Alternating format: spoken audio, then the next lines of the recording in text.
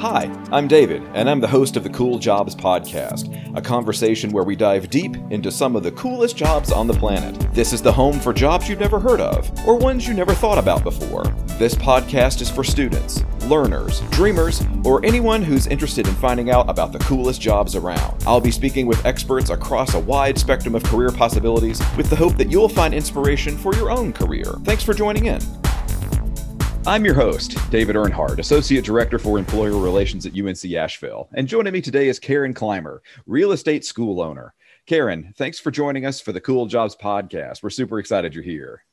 Thank you for having me. I'm delighted to be here. Excellent. Well, first things first, kind of tell us a little bit about your background and how you got to be where you are. Okay, so right now I own a real estate school in Orlando, Florida called Dimitri School of Real Estate. And when I was a kid, I grew up in a real estate family. My grandfather was a home builder. My mom owned a real estate school. My dad was a real estate agent. And everybody on my mom's side of the family was in real estate. I can remember as a kid going to my grandparents' house and like for a holiday or something, we would all eat and visit and everything. And then they would like pull out plans for an apartment complex they're building and, talk about it. And initially, I guess I kind of always knew I would end up in real estate, but I resisted it initially. You can't do what you've been raised around, right? Right. So I studied music in college. And I auditioned for the Marine Corps band program and I won the audition and that's what I wanted to do. But I had a brain injury when I was an infant and from an accident. And the military knew this and they had approved me from a medical standpoint. Even before I auditioned, they wouldn't let me audition until I got past that. Sure. And then the day I was supposed to leave for boot camp, I was at a military base in Tampa, and then I was going to go to Parris Island. And the last doctor I talked to looked at my paperwork and he was like, "Who approved this? How did this get through?" And that was it. It was just really? Over. They drove me back to Orlando. And that was pretty devastating. I can imagine. I was just like lost and didn't quite know what to do with my life. Especially, I can imagine, since you had so many clearances before that, and then to have the rug kind of ripped out from under you. Right. And I had been talking to them for probably 9 months or so. I mean, it was a long process. But I had done an internship at the Kennedy Center for the Performing Arts in DC. And in arts administration. And so then I decided I would do that. So I got a job at the local opera company in Orlando in fundraising. And I worked in fundraising for several years with different arts organizations, social service, and other things. And I worked as a freelancer for a while doing that, like writing grant proposals and managing fundraising campaigns and fundraising trainings, that type of thing. Then I eventually got my real estate license and I got it. I wish I had a better explanation, but really it was just because my dad owned the real estate school and it was convenient. It was free. It just seemed like the thing I was supposed to do, So I got my real estate license and I worked at a timeshare resort selling timeshare. That's a huge business in Orlando. And I sold timeshare face-to-face for a little while. Then I went on the phones and sold it over the phone. And after I had been doing that for like maybe 5 or 6 months or something, one of the sales trainers came to me and said, "Hey, Karen, if we opened an internal real estate school, would you be interested in running it?" And this is probably not the way you're supposed to respond to that kind of thing, but I said, "I'm completely unqualified. My only qualification is my last name." I think in my mind, it was like I needed 10 years of experience or something before I could do that. But fortunately, they had confidence in me that I didn't have in myself at that point. And so I got my instructor's license and I ran the real estate school there. And then fast forward to just about like a year or two ago, I was working at a different timeshare resort doing the same thing. And they made a business decision to close their school. Training gets cut a lot. Sure. Yeah. And so then I opened my own school. And I named my school Dimitri School of Real Estate because that's the name of my mom's school when I was a kid. Oh, cool. And so I've been doing it for about a little bit. Right. So I've been doing that for about a year and a half now. That's awesome. So I think it's totally fine to lean on your parents' name. I think that there are plenty of people who have done that throughout history. So I think that that's totally fine. Well, thank you for the vote of confidence or the approval. Absolutely. As speaking as someone who has a famous last name, at least in the South, I get that question often of if I have racing blood, or even if I drive fast myself. So that's the only claim to the Earnhardt name that I have, is that I have a bit of a lead foot, but you're a driver. That's it. Absolutely. So, kind of take us through, so you've been, in the real estate world for a while. You've been an agent, you've been a broker, you've kind of done some different, worn some different hats as far as the types of real estate that you sell. And so what is it to be an instructor? Like an instructor and I guess at some point the actual owner of the school, like what is it that you actually do? Well, there's two parts of it. There's the teaching part and then the everything else part. Right. So for the teaching part, I teach a class. It's the class that you need to get a real estate license, or required classes after you get a license, like continuing ed type of things. And for me, I teach mostly at night and on the weekends. And, it's like 4 hours a night or, all weekend or something, and just teaching the class. And I do individual tutoring as well. And I'm also starting to work on writing some classes. Then the everything else part of the job is marketing, scheduling classes, registering students, just keeping up with different regulations. It's a regulated industry, so the laws change, and then just dealing with the unexpected issues that happen in any business. Like we had the statewide shutdown, and for us, our classes had to be in person, and so we couldn't just open a Zoom account and start live stream, because it's regulated. So, it's just kind of a process to get it approved by the state. Yeah. And it's the kind of thing where just when you think everything's working, you got it under control, then something happens that liven things up. I would think that a once in a century global pandemic probably wasn't in your business plan, though, right? Right. That wasn't a contingency that you had planned for. Right. I know what to do if there's a hurricane and I have to cancel class, but that's a one-day thing. Right. Yeah, I would imagine your disaster plan did not involve multiple months of being shut down. Well, so, if for someone who might be interested in thinking about being a real estate agent or being in some form of a real estate function, what would it take to get a license? What is that? I mean, you mentioned the class, but I mean, what is it that you learn in that class? Well, you do not learn how to be a real estate agent. You learn about the laws and regulations and stuff. It's not like sales, like how to close deals and that sort of thing. How to bake warm cookies for the open houses. They don't teach you that in the no. school? Come on.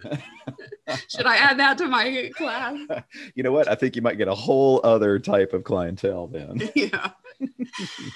But it's just, it's just, just kind of the laws and the principles and practice and math.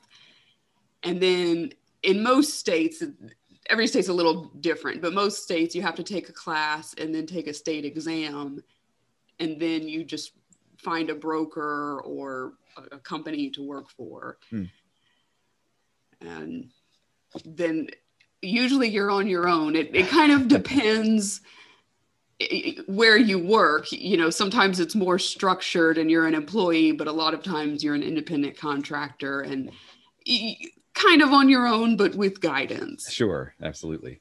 I would imagine that it might feel a little disorienting maybe for folks whenever they first get into the business, because I think we get used to some of these shows on like TLC and Flip or Flop, or these $1 million listing shows where there's a very idealized version of what a real estate agent does, right, in comparison to what reality actually is. Right.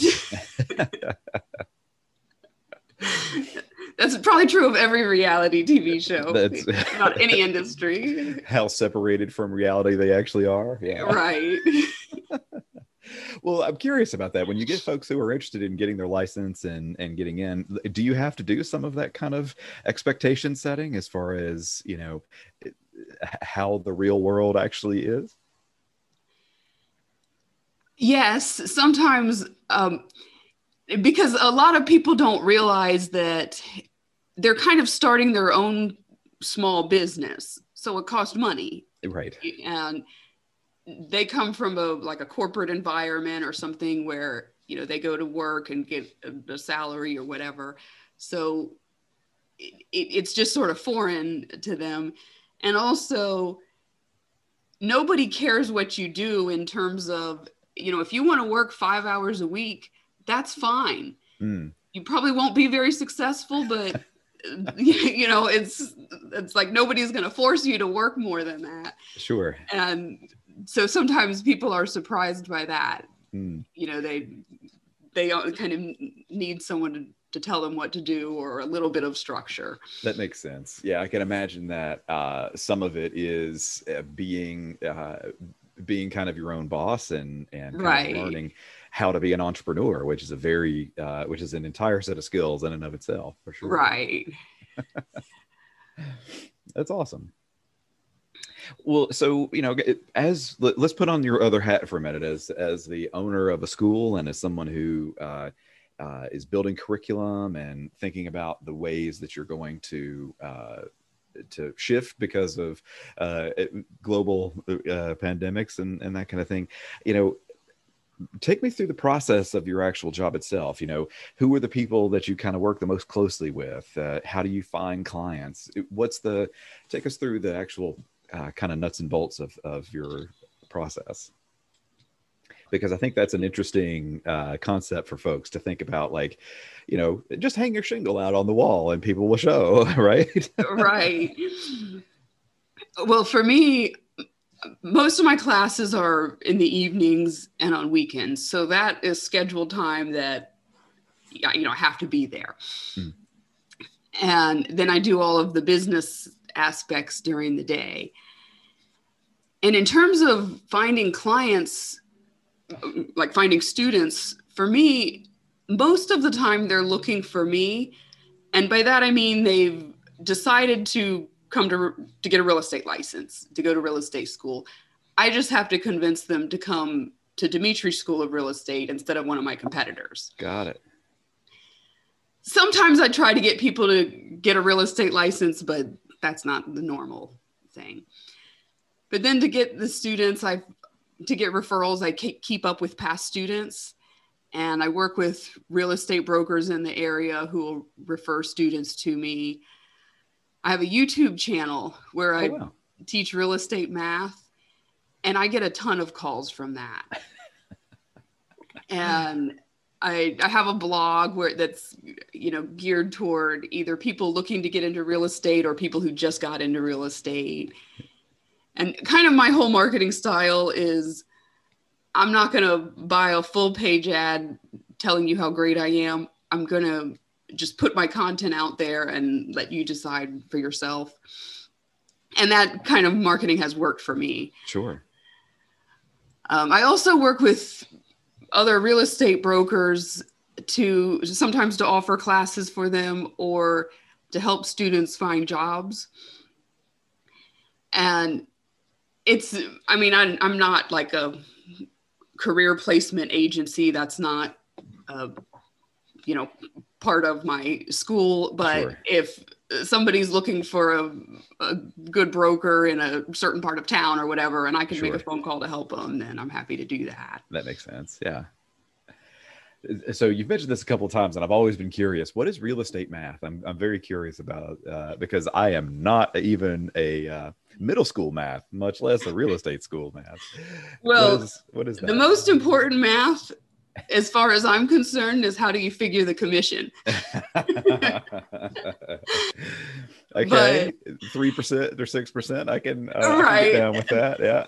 And the most important math in real life for the customer is how much, depending if they're the buyer or seller, it's either how much do I need or how much am I going to get? Sure. But on the state exam, there's math about some taxes, commission, figuring out how many lots would fit in an acre. If this is the size lot, how many of them you can put on this, put in an acre. A little bit of mortgage stuff. And it's not difficult math. I always say if you can add, subtract, multiply, and divide. Got it. That's all you need to know how to do. But they're word problems. Sure. So sometimes just figuring out the story is more difficult than doing the actual math problem. Right. That makes sense. If someone has two incomes and one dog and they are interested in having two houses on one plot, yeah, I could totally see how that works. Right. That makes sense. And I think I remember buying my own house, and I remember thinking, I'm really glad somebody else knows what they're doing, because I would have no clue how to do this. And a lot of times in real life, the agent doesn't need to know how to do it either, because there's an app that you just plug in the numbers and the computer figures it out. Mm-hmm. Or it's not the real estate agent's job. It's the title company or the mortgage broker or somebody else. But they also probably need to explain it to their client, right? As far as like where the figures are coming from, and having that baseline understanding is probably super important. Right. To an extent. One thing in real estate is people don't like to explain things that they're not supposed to explain. Like if somebody says, well, is this tax deductible? Well, I don't know. Talk to your accountant. And, so there's a lot of that where it's just kind of like, I know, but I can't tell you because legally I can't tell you. Far too many variables involved. Right. That makes sense. That's awesome. Well, so take us through. So someone has taken the class and they're interested in being an agent, and they are gaining a little bit of success, with a broker on their own as an agent. How does somebody grow in the profession of real estate, and also potentially to be an owner of their own real estate school? Well, my situation was kind of unique. As I mentioned, I was sort of born into this profession. You were born to do it. I like it. When I was a kid, my mom owned a real estate school, and when I was an adult, my dad owned a real estate school. I think that should be part of your sales pitch, if I'm being honest. Like, born to do it. I like it. Right. And so, I've just spent 1 million hours sitting in a real estate classroom. So it just, I knew from my earliest memory that it was a potential job, like this job existed. Sure. But what really got me into it was when the original sales trainer I mentioned asked me, if we opened a school, would you run it? And I'm very grateful that at that time I was working for a company that that recognized transferable skills. They said, maybe you don't have experience in this particular role, but you have the skills and the personality to do the job. And I'm also grateful that there were people in the company that believed in me and pushed me to do it. Now, as far as how someone grows into the position, again, I was also in a unique situation in that I had more credibility than I deserved. I think initially just because people knew my parents were instructors, and my dad was very well known in the industry, and I had the same last name as him. And I would call him all the time. And I mean, I'm sure I made a million mistakes in the first class I taught. And I would call him after work and say, this is what happened in the class. What should I have done? Like, this is what I did. What should I have done? How could I have done it better? Or if I was preparing for a future class, I could say, this is what I'm planning to do. Is this what you would do? Sure. That kind of thing.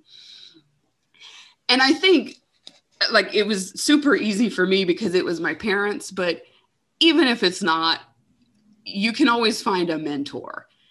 I think even like when I was in fundraising and other things, I found that if you're good at what you do, people will be glad to help you. And especially if you're willing to just like honor the relationship and honor the advice they give you, maybe not necessarily take all of it, but at least consider it. And they know you're thinking about it, then I think people are happy to help.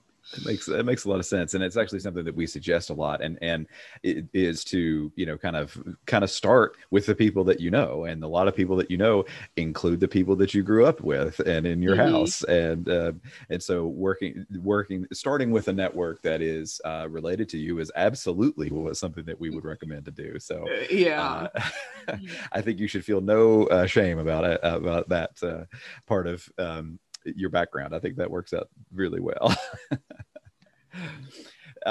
And so, you work your network a little bit, and you find a mentor. And I think that's a really key piece of information is to say, there are people who know how to do this, and there are folks who are willing to help me do these things. And that's really powerful, because I think it can, especially I would imagine if you're in business for yourself and you're kind of working on your own, in your own little space, it can feel really isolating, I would imagine. And so having someone who is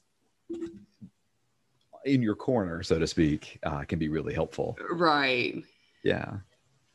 And another thing too is I know real estate school owners in other states, and sometimes I'll call them and ask them what they're doing.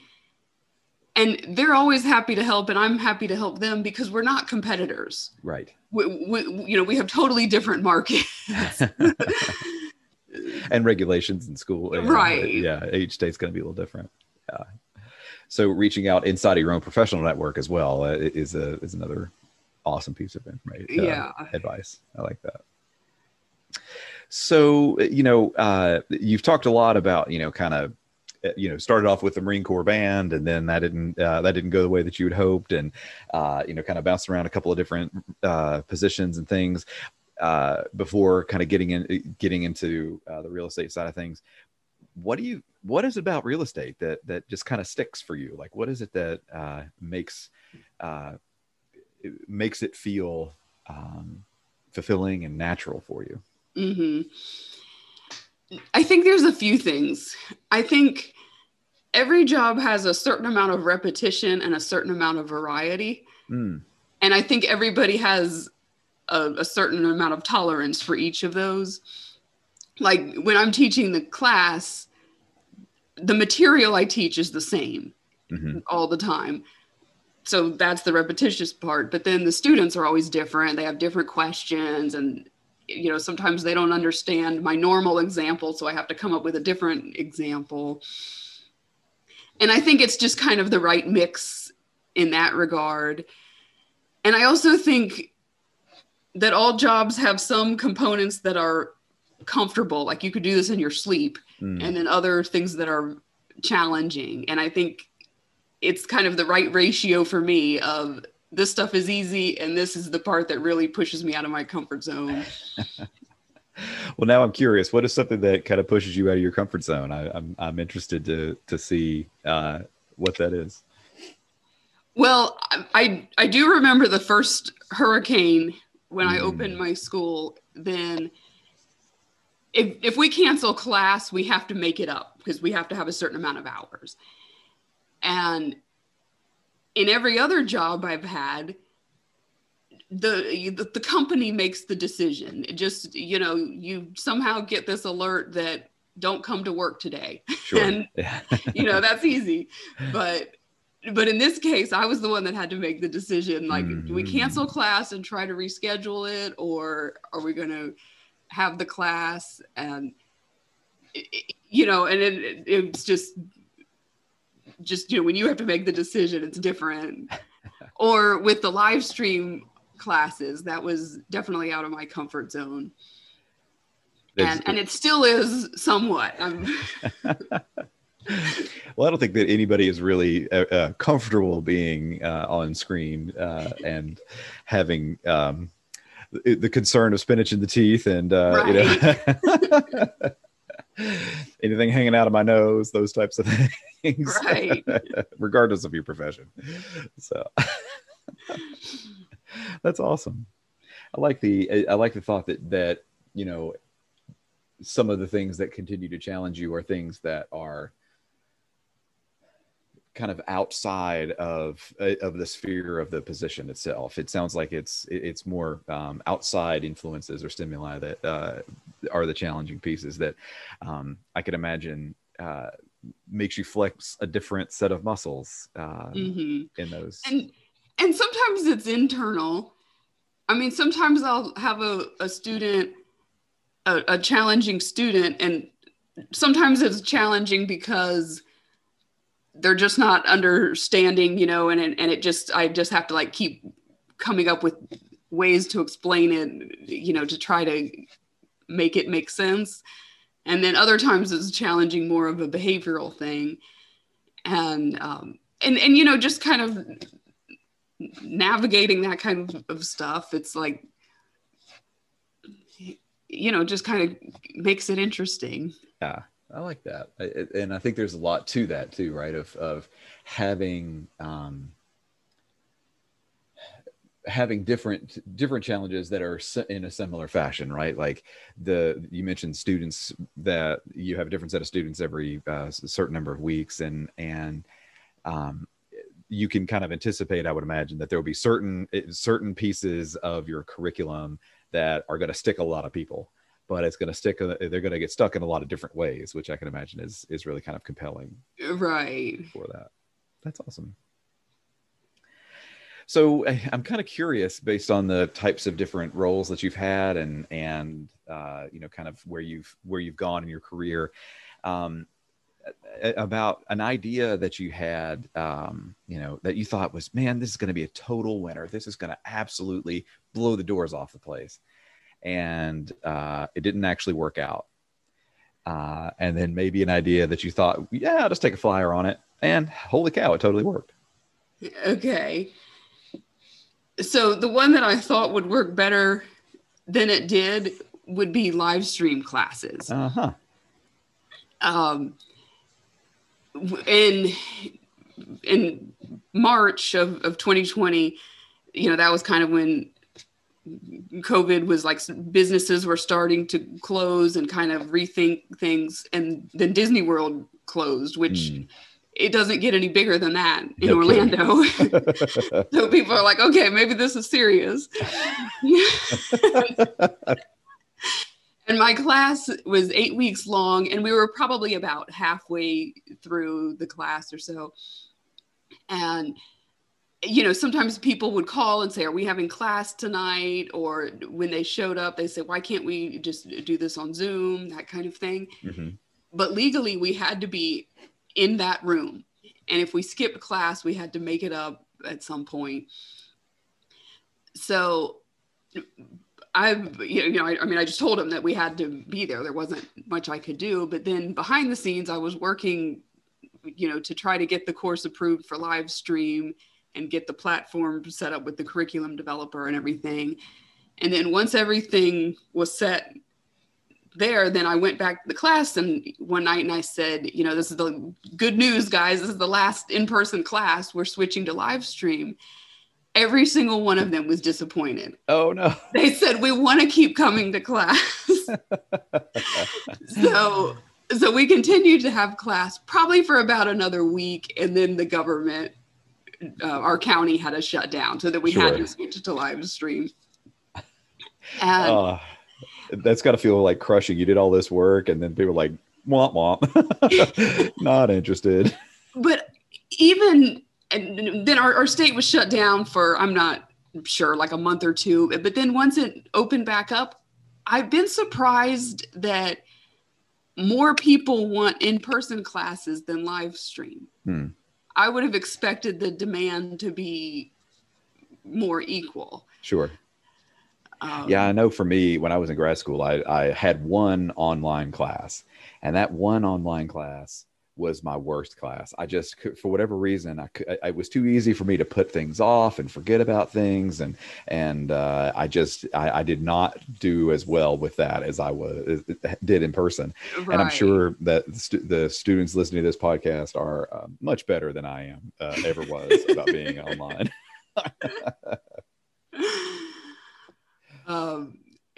But an idea that I had that worked way better than I thought was my YouTube videos.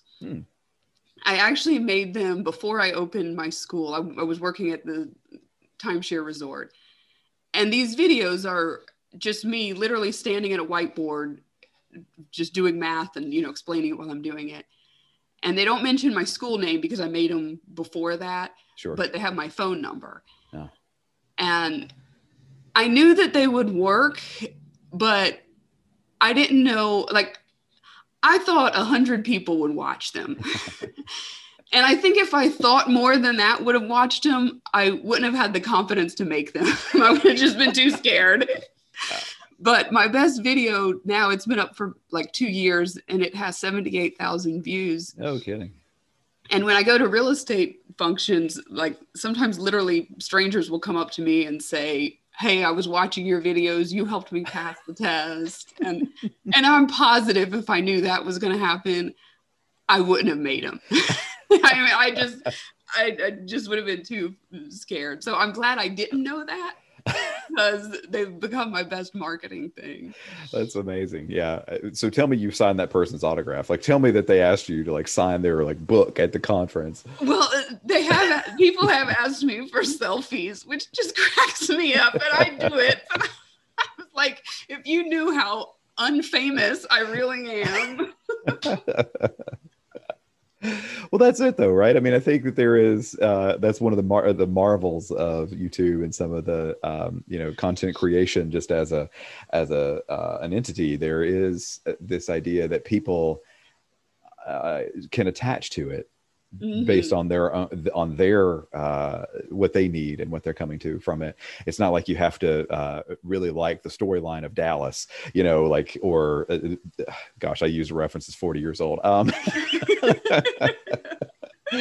You don't have to fall in love with a specific character in a specific TV show, right? You can kind of seek it out and find connection with people, based on your own interests. So I'm not surprised at all people want selfies with you.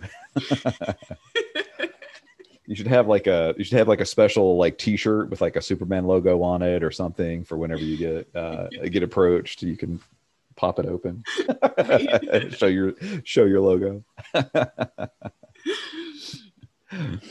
Well, so this podcast is kind of geared toward the students at UNC Asheville. We do distribute it nationally, so hopefully there are some folks outside of the Asheville region listening right now. But I'm just kind of curious. The UNC Asheville is the public liberal arts and sciences university for the North Carolina system. And so one of the things that we find often is kind of conveying the power of a liberal arts degree and And I'm just kind of curious for you, having an undergraduate degree in a liberal art. I'm just kind of curious how you'd say that you used your education to get to where you are. Okay.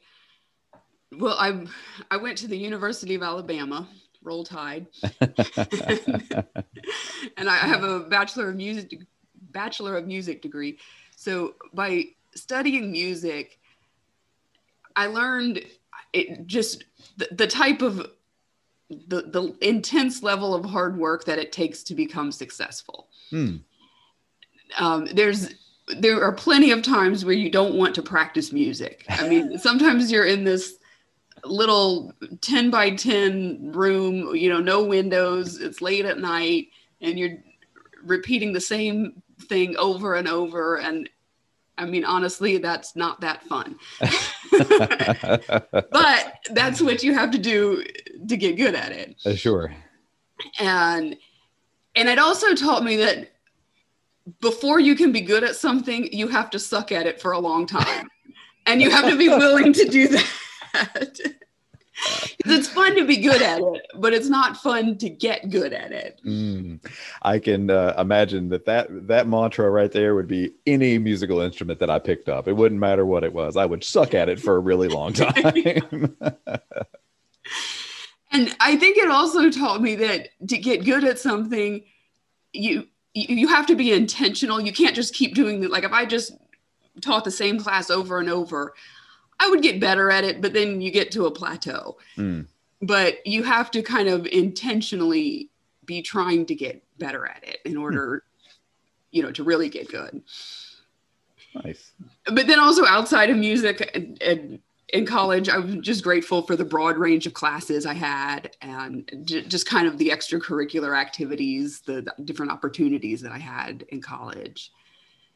And after probably like 6 or 7 years after I graduated from Alabama, then I started an MBA program at Rollins College, which is a small liberal arts college in Orlando. And, that was a great experience as well. I did that part-time. I think it took 2 or 3 years. Sure. So you've got it. You're steeped in the education of the liberal arts. I like that. Right. Or liberal arts colleges. Anyway. That's awesome.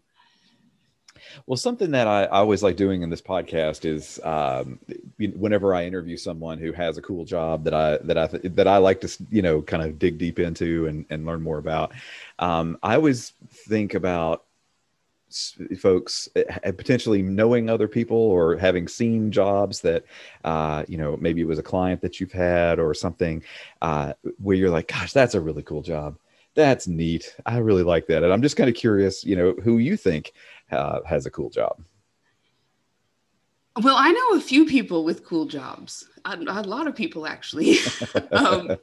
I'm super into politics.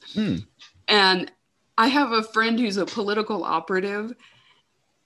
So she manages campaigns and that kind of thing. And I think it's cool because it's a behind the scenes type of job. Like we see politicians on TV and in the news and that kind of thing.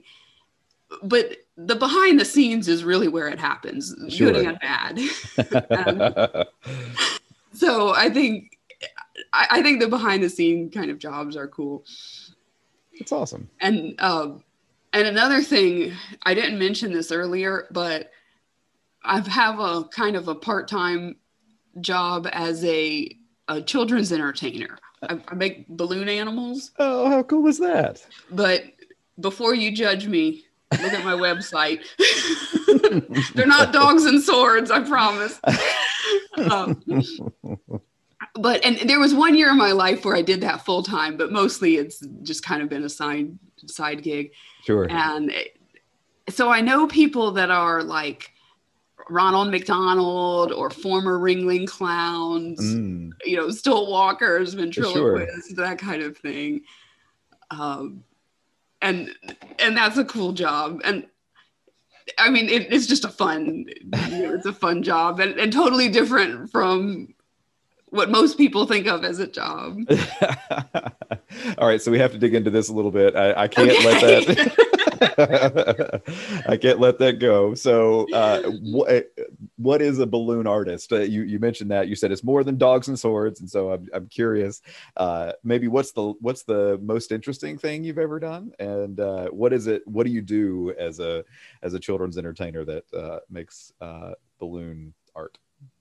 Well, so this past year I've done nothing because of the pandemic, but yeah, prior not a lot to of that, in-person part of it. prior to that, it kind of different things. Sometimes it's like, we call it line work, where like at a festival or something where the kids just get in line. Uh-huh. And, the kid says, I want a princess, so you make that and just go through the line, making everyone balloon animals. Sure.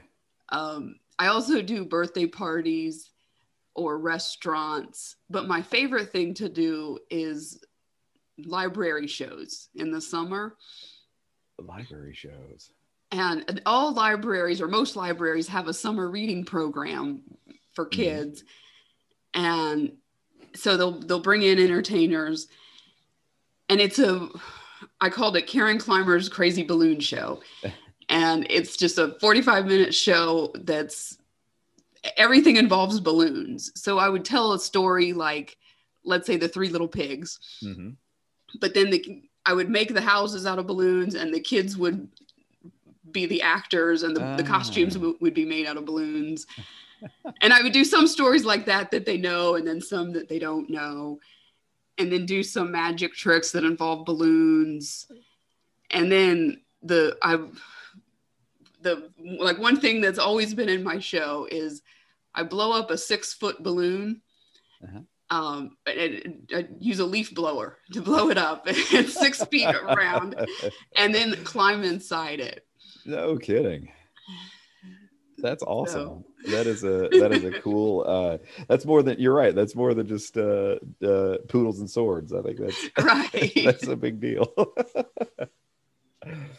There's a YouTube channel. I'm not sure if you're familiar with it. It's called the Slow Mo Guys, and they had one of those 6-foot balloons, and they blew it up with someone inside it, and then they blew it up so much that it popped, and they shot it in slow motion. So you see the rip like cutting across the balloon, and then like he's standing in like a very in a pose inside of the balloon as it's popping, and it's a cool like it's a funny visual. So I'm picturing that as you're getting into a giant balloon. Yeah, I haven't seen that, but I'll look it up. Yeah, it's fun. It's they're it's one of these Mythbuster type shows, and it's all in slow motion, so they do fun stuff with that. But that was what I was picturing when you're talking about a 6-foot balloon.